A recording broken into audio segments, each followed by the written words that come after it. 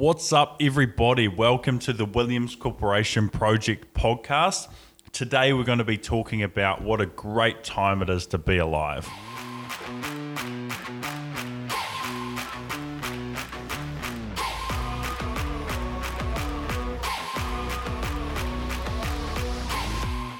Welcome back, everyone. Thanks so much for tuning in. Now, as Matthew said, today we are talking about what a great time to be alive is. I'm just so sick of the negativity. Every time I click on Facebook, on Instagram, on stuff, on the Herald, you just feel like the entire world is on the brink of collapse. Everyone's bitching about something. Everyone has to explain why their life is the hardest, and oh, poor me, and oh, Trump said that, it hurt my feelings. Oh, coronavirus is going to murder me. Look, guys, there's a reality. There's always going to be bad stuff out there, but we are absolutely certain that today is the best period ever to be alive in human history. Now, I suppose the main thing is, as a society now, we are hyper aware of what's going on. Like, we're connected. The world is so connected now. Whereas back in the day, the entire village next to you could get blown up and you wouldn't even know. Yeah. You could go, what a nice sunny day it is. Now, the news, right? They should just call it the 6 o'clock bad news hour, where they go, right, there's 8 billion people. Let's get the worst shit that's happened today and we'll talk about it for an hour to make everyone feel really good. Yeah. When did you hear, hey, today we lifted 100 million people out of poverty. Hey, we've now cured HIV/AIDS and people can now live a long, happy life with it. I don't think we ever did that. No, did we do that? There's actually been someone cured of HIV. Shit. Yeah. Why do I not know about that? And like, to give you that, obviously at the moment, it's COVID-19, coronavirus. On one side, riots in America. Yeah. On one side, it's crippling economies. On the other side, it's every life matters, people are dying. Did you know the average age of a coronavirus death is older than the average life expectancy? So you're trying to say that someone died of coronavirus is older than someone that died of death? Yeah. So you have a higher chance of dying from just death than you do of coronavirus. But why aren't we talking about this? Instead, it's just fear-mongering, making us scared, making us feel vulnerable. Let's talk about good things. Okay, so good things. In 1820, which isn't actually that long ago, like, don't get me wrong, it's about 200 years ago. 4 generations, say? Yeah, but like, it's sort of... My great-great-great-grandfather. Yeah, 3 greats. 94% of the world lived in extreme poverty. So obviously extreme poverty is sort of what you see on the World Vision ads, like terrible, terrible circumstances. Today it's 9.6%. Obviously, that's amazing. Still not the best at 9.6 out of 100 live in extreme poverty, but it used to be 94 out of 100 lived in extreme poverty. And let's just take a more localized example, right? Let's take the richest person who was living in New Zealand, let's say 100 years ago for the sake of my story. Or let's say an upper middle class person. They probably wouldn't have had a car, right? They didn't have air conditioning. Now you take the poorest person today, they have a car, they have air conditioning, they have a phone, they're connected to the world. Anything they want is at their fingertips. You don't need a lot of money to live a great quality of life. Well, it's all relative to the countries you live in. Like, I'd say New Zealand is an expensive place to live, but when I travelled over to Asia, and like Cambodia is a great example, who they very much live hand to mouth, where the concept is every day they're living to work to then feed themselves. But also they've got local communities that they do have fresh water, they do have cell phones, they do have the era of the internet, they do have tourism, they do have like little businesses and houses to live in. So although their life is extremely different to ours, they're not in extreme poverty. It's not in that I physically can't feed myself. It's just I do live to stay alive. And the communities we visited, they all seemed pretty happy. Kids were playing, like it's the same stuff. Kids were playing, adults were doing adult stuff, wives were cooking and doing things. It was lovely communities. Anyone that's gone to sort of more poverty-ridden villages and things overseas, like I've been to some Fijian villages, they are so poor, but they're honestly some of the happiest children you'll ever meet, because they don't know about all this horrible stuff going on in the world. They don't go on Instagram and go, oh, well, that person's got this handbag or those shoes, they went on that holiday. they're just so stoked. They've got a village, they've got soccer, they've got friends. coconuts and friends. Chasing around some little piglet. So also, as far as like diseases and modern medication, back in 1900, so about 100 years ago, which is pretty much our great-grandparents, even probably our grandparents at the tail end of it, 800 people died per 100,000 people because of diseases. There weren't antibiotics, there weren't penicillin. Per 100,000, did you say? Per 100,000. 800 per 100,000. So is that 8 per It's 1,000? 0.8%. Yeah, 0.8%. Currently now, well, it was actually back in 1996 was the last data I could find. It was under 100 people. It's amazing. So it's nearly 10 times less likely to die of disease now than 100 years ago.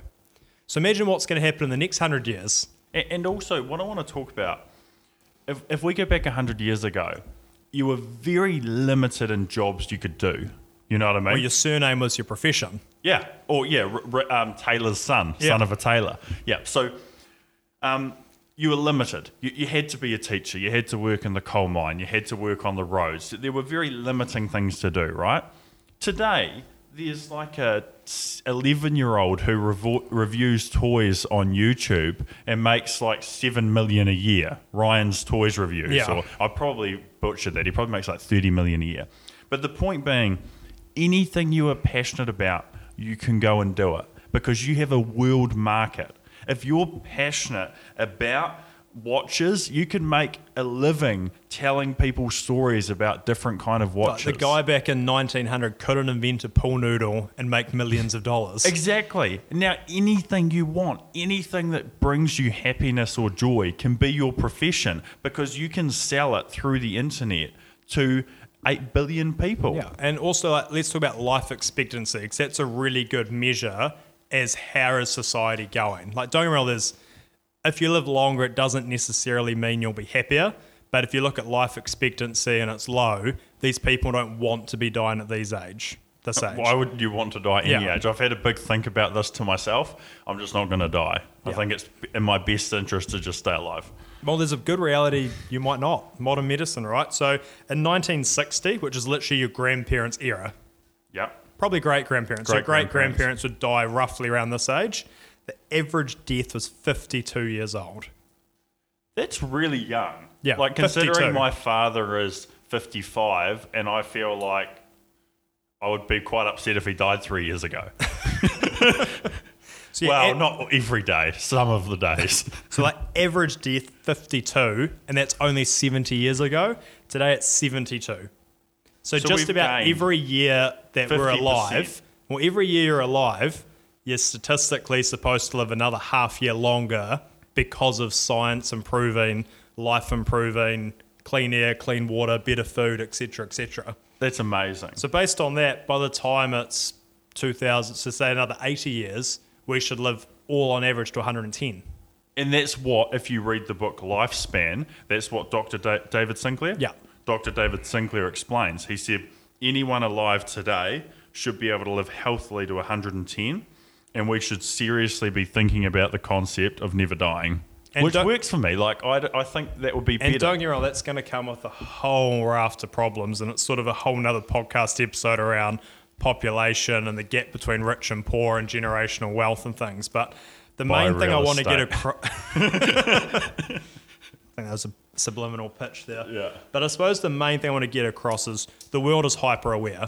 The media knows this, and they get the worst shit that happens every day and put it on the 6 o'clock news to make you feel like to make you feel, I wouldn't say bad, but to make you feel like you need to be controlled, you need to listen, you need to conform, and just to keep you just not quite rising up. Yeah, in your box. It's the bad news hour. It's not the news. The bad news hour. But just remember that there's less people living in extreme poverty by like 10 times than what there was 200 years ago. There's 8 times less people dying from diseases every year, and the average life expectancy is going up half a year per year.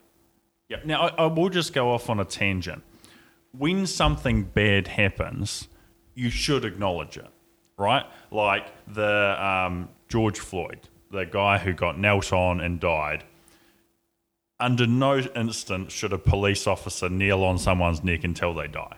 So when there's an injustice, I get the upset, right? But the second you start looting and burning people's businesses down and tagging streets where people live, you're just a dickhead. Yeah. Period. If you see a problem and you want to peacefully protest change and you want to stand in front of the government and do that stuff, sure, that's awesome. Hey, I'm a free person. I want to be able to protest whatever I want. My grandfather and my mother protested the nuclear testing in the Pacific, right? They walked down the street saying they don't want nukes in the Pacific. That's cool. I'm all for freedom of speech, but don't touch people's property. Don't smash their car. Don't touch their business, because then you're just as bad. Well, probably not just as bad as a murderer, but you're being a dick. Well, you're not. I think I was reading an article yesterday, and it actually explained that based on studies done, violence associated with protesting actually reduces the chance of the outcome you want, because it actually drives other people away. Yeah, that makes sense, because people are repulsed by it. Less people go, I don't want to join this protest if there's a chance I'm going to be tear gassed and there's people looting stores next to me, and then it shifts the narrative from we're protesting about this to, hey, people are looting stores and shooting cops. Yeah, terrible. Absolutely terrible. So look, don't be so divided. The person next to you is a lot more similar to you than you think. It's an amazing time to be alive. We can achieve anything. Elon's going to take us to Mars. Williams Corporation will be the first property developer in Mars. The contract's not signed yet, but I'm sure Elon's reviewing it. Yeah, land's cheap apparently. Yeah. Hey guys, it's a great time to be alive. You can literally do more or less anything you want. Like, there's people that have come from far worse than you and achieved so much more. Like, we owe it all to ourselves to do better. Do you want to tell them about the payment today? The payment, absolutely, guys. So the payment for listening to this podcast is if you received value, we just want you to share it with someone else that's like-minded. If you didn't receive value, no problem. Don't share it. Hopefully keep tuning in, find one you relate to and share it with a buddy of yours. But we appreciate you so much. Thank you all for listening, and we hope you have a really great day.